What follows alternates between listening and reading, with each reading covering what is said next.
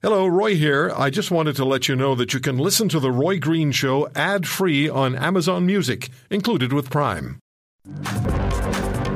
The emotional issue for everyone in this country now is the carbon tax. There's been a seething resentment of this carbon tax for a long time.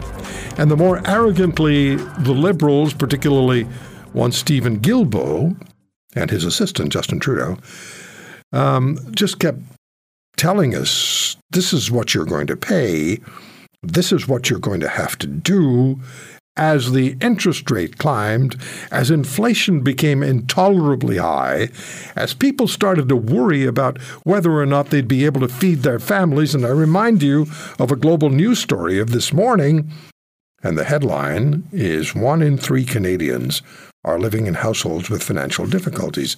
StatsCan. I read you these two sentences, essentially, earlier. I'll do it again. 1 in 3 Canadians say they are living in a household that is experiencing financial hardship, a new Statistics Canada report has found. Let's not just slough over this. 1 in 3 Canadians say they are living in a household that is experiencing financial hardship. Individuals aged 15 and older reported living in households that found it difficult or very difficult to pay for necessary expenses such as, get the list of luxuries here, transportation, housing, here come the two you really don't need, food and clothing, throughout the month of October. 1 in 3.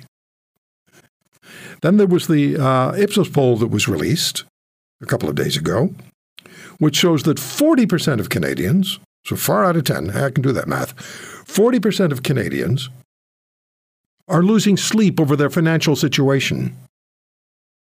40%. And that curve, if you had a line and you just followed the line, it would be a steep climb from when interest rates started to climb and inflation started to climb. It would be a steep upward climb. At the same time, the carbon tax is introduced, it gets more and more onerous, and it's supposed to keep you out of your car, your truck, but it makes everything more expensive down the line, as you know. And the federal government repeatedly has said, no, we're not going to roll back the carbon tax. No. Because it's there to assist in this existential battle against climate change. And the CN Tower climber, also known as the federal environment minister, one Stephen Guilbeault from Quebec, he's been the most arrogant about it. And so then what happened in the last few days? Well, we'll back it up a little bit. What happened in the last couple of months, particularly with national polling on how Canadians felt about the political parties in our country? How much confidence did Canadians have, or do Canadians have, in the federal political parties? And it's not looking good for the Liberals. They are sliding and sliding and sliding. And at some point, and I've been saying this for a long time, finally some people are agreeing with me, but I've been saying this for a long time, you can slide and slide and slide and slide, and then eventually you hit a level from which there is no recovery. None. It doesn't matter what you do, there's no recovery because people have given up on you. 1993. The progressive conservative government of Brian Mulroney, who then eventually handed over to Kim Campbell, they had a majority government. National majority government. People were so fed up with Mulroney after a couple of majority governments that when the 93 federal election took place, the progressive conservatives dropped from a majority government to 2 seats in Parliament. 2 seats. Jean Charest in Quebec, Elsie Wayne, the mayor of St. John, New Brunswick. That was it. What a definition of being blown out of the water. There's your visual.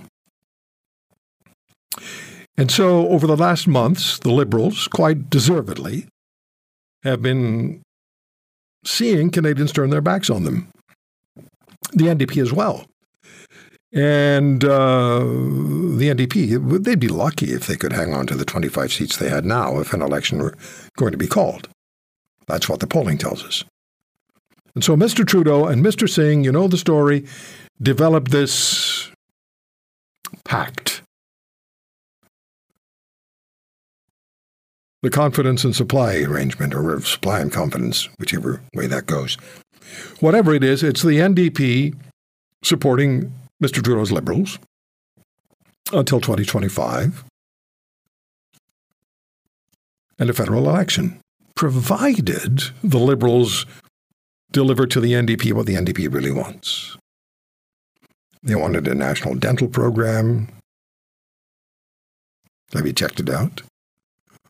Now they want national pharmacare, and remember how well that went in New Zealand. The government starts to pay less and less for pharmaceuticals, and the pharmaceutical companies make less and less available to you. And we talked to Tasha Sheridan about her op-ed in the National Post about a month or two ago, which showed that of 307 new medications that could make a difference between life and death for cancer patients. I'm holding my hand up because I am one.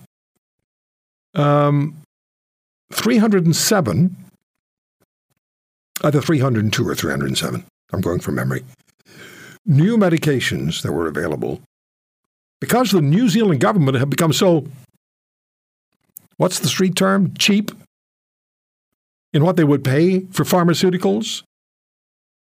Of the 300 plus new medications, only 17 made it to the nation of New Zealand and the people of New Zealand.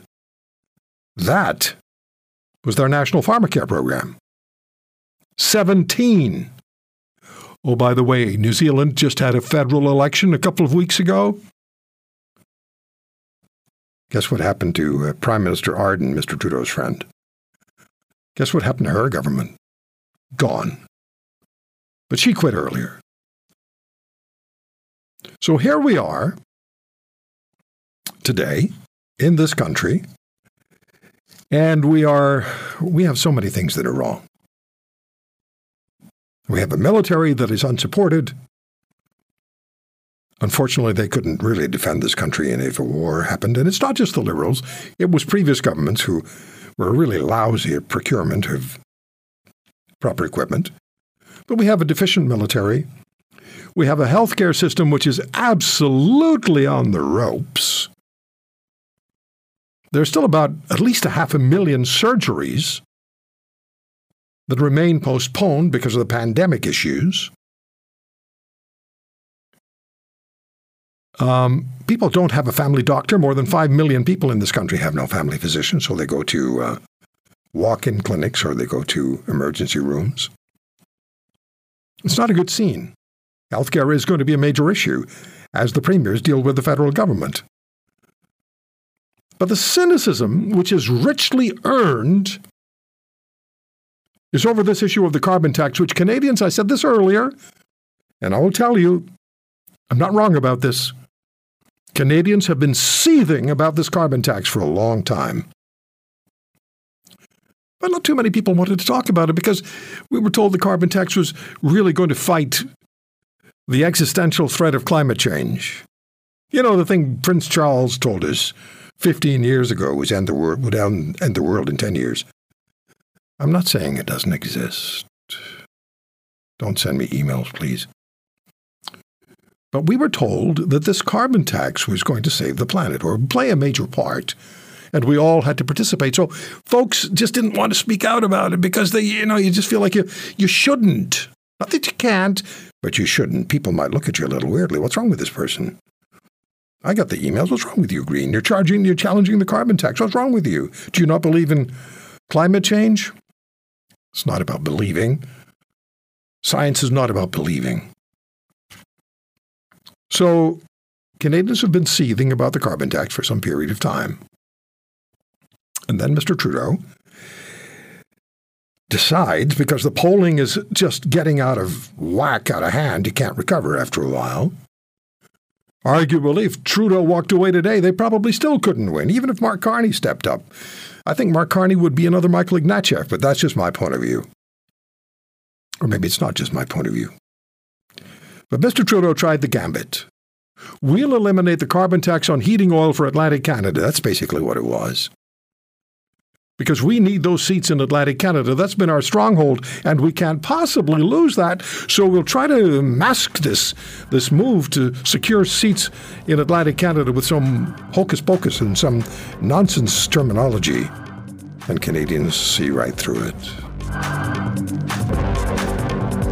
If you want to hear more, subscribe to The Roy Green Show on Apple Podcasts, Google Podcasts, Spotify, Stitcher, or wherever you find your favorites.